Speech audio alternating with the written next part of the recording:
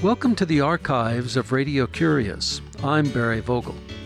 Ever wondered what it would be like having an identical twin? How alike would you be to that person? How much of an individual would you be?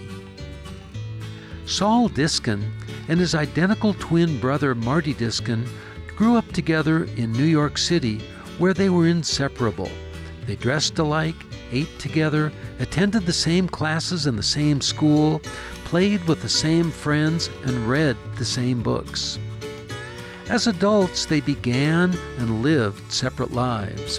Saul in Phoenix, Arizona, and Marty near Boston, Massachusetts. In 1991, Marty, who had suffered from leukemia for 20 years, needed a bone marrow transplant, which he received from Saul.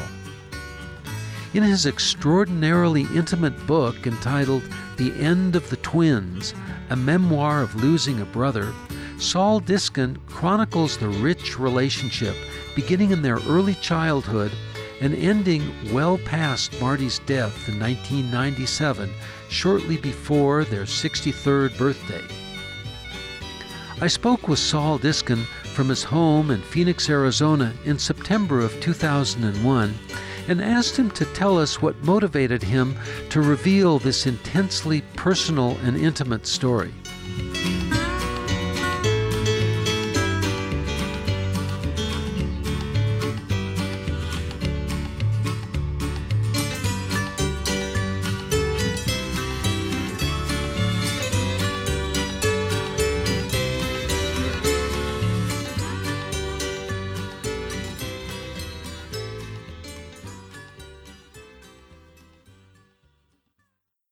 I've always wanted to be a writer, and I've written since I was a young man, and family and children and mortgage interfered with a lot of that, and I started things, wrote short stories over the years, started some novels, wrote some poetry. When this came along, I have believed for years that the best way to express the human heart is through fiction. Obviously, this book is not fiction. But one of the reasons for that belief is that fiction gives you the right to create any situation that you wish, to make it as penetrating to the mood, to the emotion, to the event as is humanly possible. I'm bounded by facts, although I take some liberties in this book. And so I determined at the beginning that every emotion, every event, every feeling that I had along the way was going to be as unvarnished as I could make it, so as to reveal the situation as truthfully as I could. Well, some of the situations that you selected are so personal, and I guess my question goes as to why did you select them as opposed to others? And of course, we don't know what the others are because they're not in your book. Well, if by the personal you mean things that occurred between Marty and I, my twin brother Marty and I, our early life sexual explorations with each other, things like that. The purpose of that is not just to present salacious material, but to show just how close the relationship is with twins. I say in the book that there were times when we didn't know where one body ended and where the other one began. Later in life, when he needed the bone marrow transplant, and I was feeling particularly vulnerable, when I had the feeling that if he would die, I would die too, I say that I didn't know where one person ended and the other one began. So it seemed to me that it was necessary to show just by demonstrating events and actions how close that relationship is and was. What was it like to be a very young child and have this duality, the twindom as you call it, where you're walking around and as you just said, you're not really sure you were Saul or Marty? Yes, and that's something that's foisted on twins by the world, by their families. Twins are viewed as these adorable little objects, especially when, in our case, we were dressed alike. And so when we would encounter strangers, they would look at us with this great, approving, loving first impression, and then treat us as if we were little freaks. I mean, they would speak to us in the third person. By the way, that didn't end just when we were children. When my brother and I were well into our adulthood, into middle age, people would look at us, point at us, because we bore a very strong similarity to each other, even despite the various scars that we had picked up over the years that were different. And they would speak to us in the third person.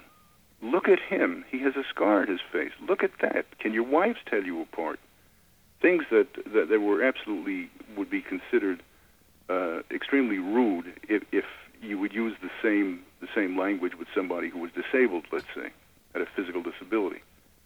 So it was a mixed blessing. On the one hand, as children, we knew that we had the power to captivate people, but we sure didn't like being considered as one unit and not two individuals. At what point in your life, or what events began to cause you to develop an individual ego, an individual self-identity?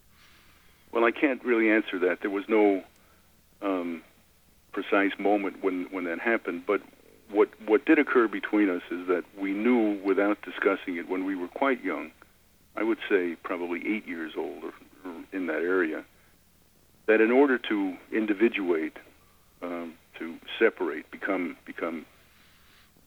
separate persons, that we would have to separate physically. These thoughts didn't occur to me or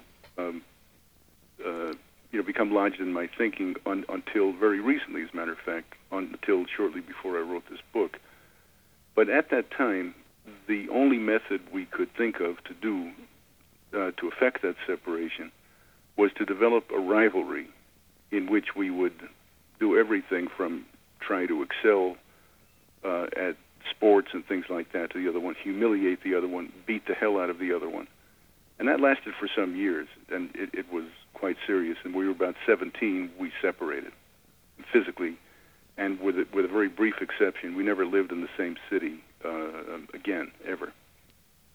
That was when you came to California, and he and Marty joined the Army? Yes. He was going to school, but not doing very well, and he joined the Army and served 2 years, and then when he came out, he went to UCLA, and I was living in California then. I was married. I had one child, and we were together in the Los Angeles area for about a year. In fact, he lived with us for 5 or 6 months, and we lived in a rented cottage in Malibu, and we got burned out in a fire there. Then my wife and child and I moved to Arizona. And from that time till he died, we never lived anywhere close to each other. He lived in the East, I lived in the West. Well, staying with the concept that you could not tell where one ended and the other one began, I'm intrigued in how that was developing in you as a child and what you have discussed with Marty about that concept when he was a child, and then how it kind of ebbed as you matured into manhood. Well, strangely, we never discussed it until we discussed the book in manuscript. It wasn't completed then. While we were growing up, we never discussed it because it was our environment, the way the air and sky are environment to people, the way snow is to an Eskimo. You don't have to discuss it. It's ubiquitous. But there was no question but that we had the same understanding of those things, and it played itself out when we were children daily. I knew precisely what he was going to say as he was saying it, or that immediate instant before he said it. I knew what he was feeling if he was in a situation that I was observing and he was going to get hurt or he was going to experience a triumph. I knew that completely, and he with me, the same thing. So your parents really did not treat you differently, as individuals differently? Well, that's a very complicated question. No, I don't think so. I think our parents did treat us differently. How so? Our parents were immigrants from Eastern Europe, and they both had very, very hard lives. My father was a terrible stutterer, and he had stomach ulcers also that gave him terrible pain. And I was a significant stutterer when I was a child. I don't know how that happened exactly, but I mean genetically I don't know how it happened. But it was probably true that my father had a greater kinship with me than with my brother. And I think that although I can't tell you precisely how that worked its way out as children because memory deceives, but when we got older, there were conflicts between my father and my brother. And I always had the feeling that it was because of what my father and I shared that my brother didn't. So I just concluded that as children, he did treat us slightly differently. My mother, I don't think so. I think she treated us exactly the same. Well, Saul, I'd like to ask you about your considerations of the genetic similarities that identical twins have. But first, I want to tell our listeners that this week we're talking with Saul Diskin. He is the author of a recent book called The End of the Twins. He's an identical twin with his brother Marty, who died several years ago from leukemia. You're listening to Radio Curious. I'm Barry Vogel.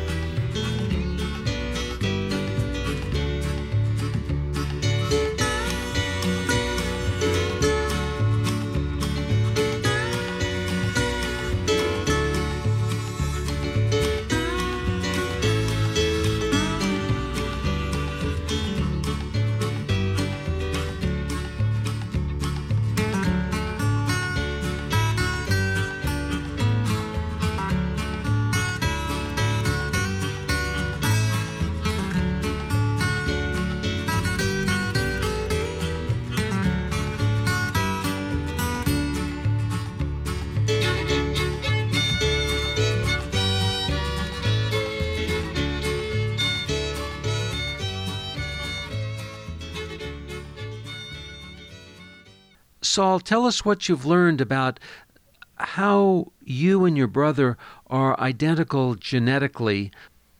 Well, the greatest scientific proof that we were identical twins was when we had to prepare for the bone marrow transplant that my brother had. He had a disease called chronic lymphocytic leukemia, and in 1990-91 he started to deteriorate. The biology of the disease had changed. The bone marrow transplant was inevitable. And in trying to determine whether I was a suitable donor in the bone marrow transplant, we did a series of very, very sophisticated blood tests. And we proved in those blood tests to be so identical that one was indistinguishable from another. The only test short of that we could have done scientifically to absolutely prove it would be a DNA test, but that wasn't necessary because we were after blood compatibility.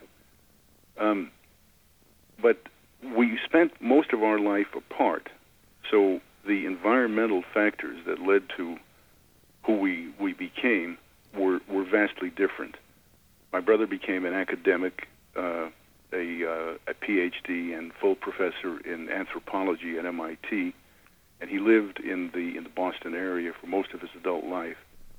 I became a small businessman and lived in the Southwest in Phoenix for most of my life.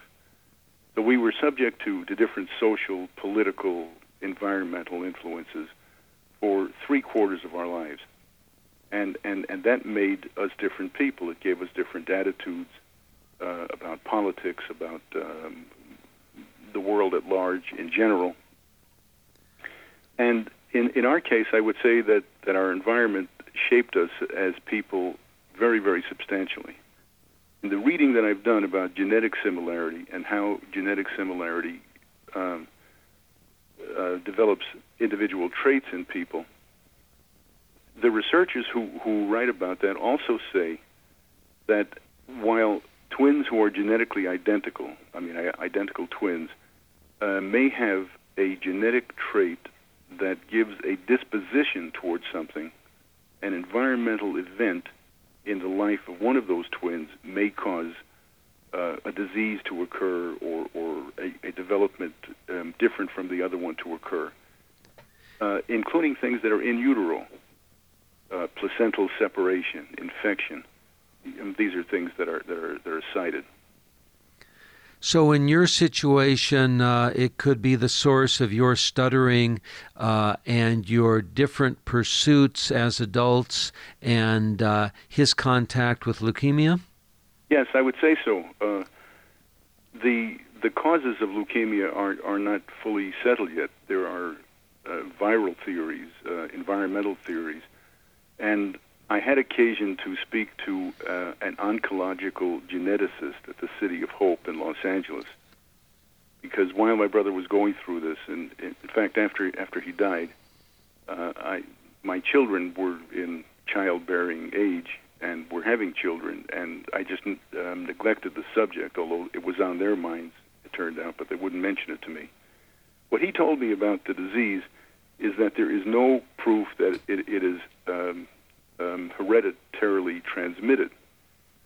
He said that the surest proof of that is that because my genes and my late brother's were identical, if it was genetically transmitted, I would have it, and I don't have it. I think later research, more recent research, has cast the slightest bit of doubt on that because of what I said just a short time ago, that is, environmental factors could trigger the predisposition towards something in one person. My brother did a lot of field work as an anthropologist in very unhealthy places, in southern Mexico, in Central America, South America. So it is possible that he was exposed to environmental influences that triggered the disease, and I didn't. Saul, I'd like to ask you if you could read a portion of your book for us and give us a little introduction to it before you read it. Sure. When my brother was in the bone marrow transplant unit at the Yale New Haven Medical Center, this was in 1993, I was there for a month. I was his donor, and I stayed at I stayed in New Haven until my marrow colonized in his body. But I had this feeling that I needed to write something to him that he would read when he received the bone marrow. That is, it would be somehow a healthy thing for him to hear those thoughts from me. So I did write the letter, and the doctor who was in charge of the bone marrow transplant permitted him to have it. Everything that went into his room was sterilized, but he permitted the letter to go in so that he could read it as the marrow was actually being dripped into his body. And it goes like this.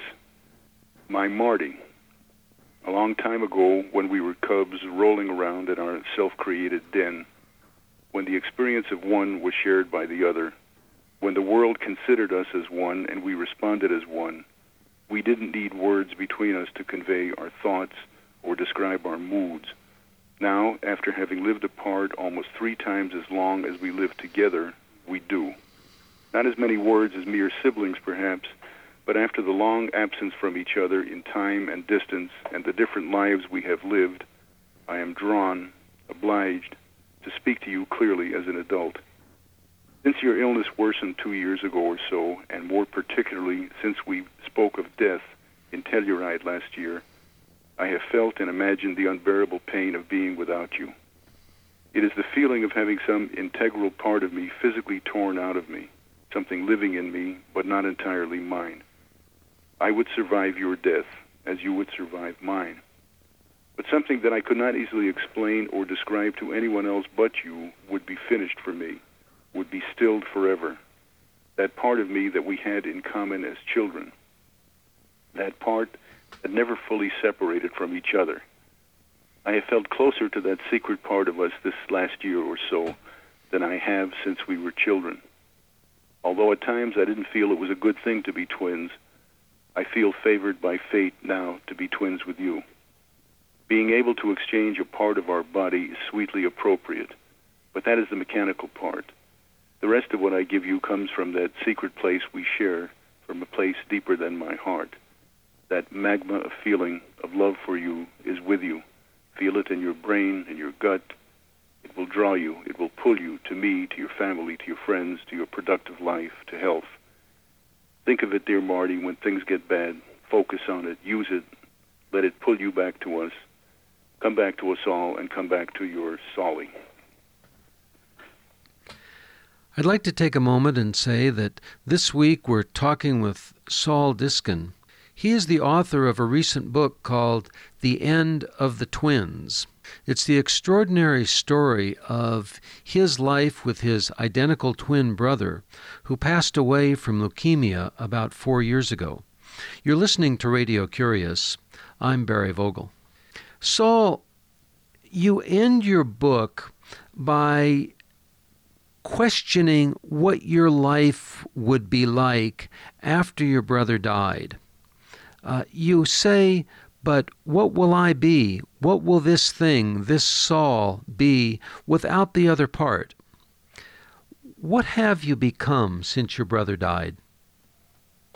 Well, I've not been changed as a person, but what happened after he died was that I became depressed. It turned out clinically depressed. I resisted it for a long time, and what I told myself is that I was just unutterably sad.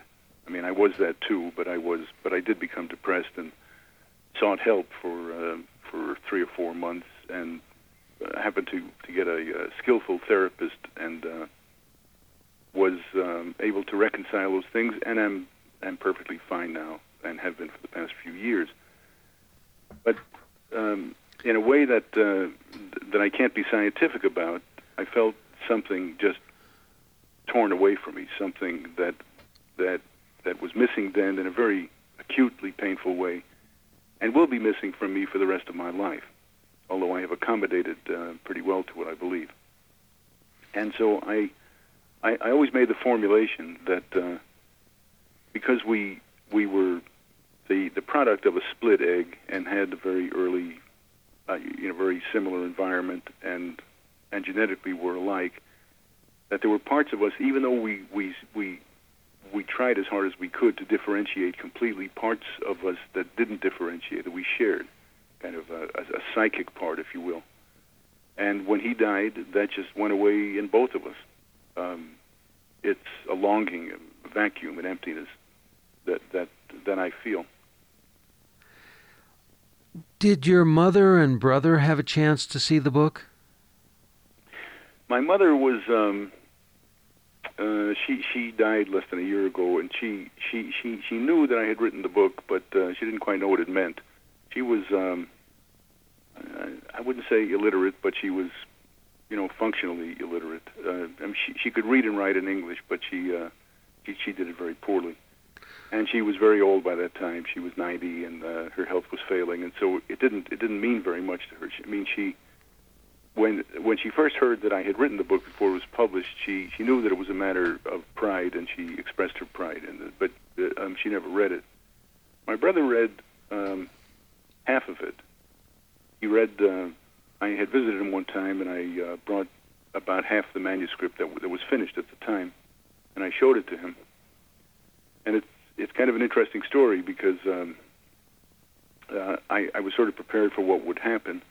He took it upstairs with him overnight, and he read it, and he came down in the morning. He said to me, I read it, he said, I have a couple of comments to make to you about it, and I whipped out my pad and pen. He said, you said on Union Street we lived on the 5th floor. No, we didn't. We lived on the 3rd floor. And then when in this episode when you said we were 7 years old, we were really 6. He made some other comment, and I dutifully wrote those things down, closed the book, and said, thank you, I'll correct them. How did you feel in response to that, considering such personal revelations that were otherwise in your book? Oh, how did he feel? No, you. Well, before I tell you, let me just tell you that at the end of that day, he grabbed a hold of me by the arm very strongly, and he said to me, look, he said, forget about that stuff that I told you. He said, that's nonsense. He said, it's a good book. And there was expressed yet again this rivalry that we thought we had fully suppressed. But you say, how did I feel about the personal things that were expressed? Yes. I thought that they were part of the story and had to be expressed that way. Saul, what other writing projects are you working on now? I'm writing a novel now. Can you tell us what it's about? Well, just in headline, it's a novel about the awakening of a young man. Well, Saul Diskin, I want to thank you very much for joining us on Radio Curious. And before we close, I'd like you to tell us about an interesting book that you've read lately. Good. Other than the Entwined Lives, which I mentioned earlier, a book that I read very slowly and with tremendous interest. It's a book written by an old and very close friend of mine by the name of Paul Brockelman, who was a philosopher of religion. The book is called Cosmology and Creation. And it's a book that posits that the Big Bang and our modern understanding of cosmology has become our myth of creation. And he discusses what he considers to be the spiritual significance of a contemporary cosmology. Fascinating book. It's a book that somebody who is completely agnostic about religion can find a great deal of meaning in. In fact, if you have just a moment, there is a very short paragraph that I would love to quote from the book. Sure, go ahead.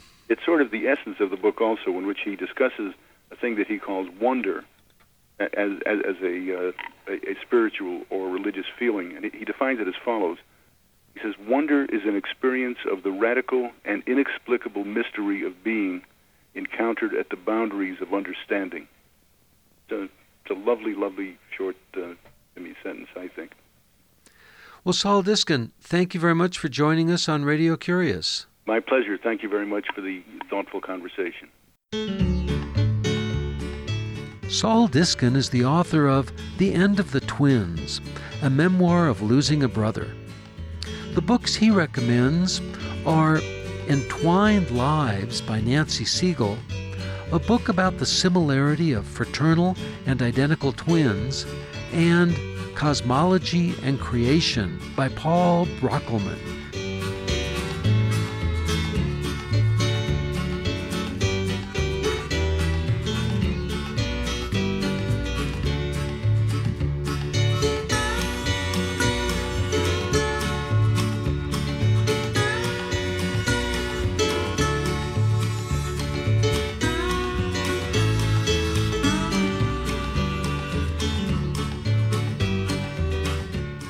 There are over 750 archives on our website, radiocurious.org, and I'm honored to tell you that Radio Curious is now part of the collection at the Library of Congress.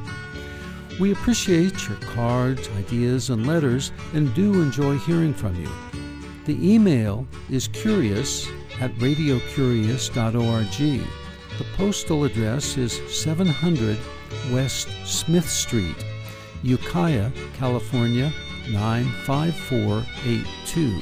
The phone is 707-621-5075. Ignacio Ayala is the assistant producer. I'm host and producer Barry Vogel. Thank you for listening.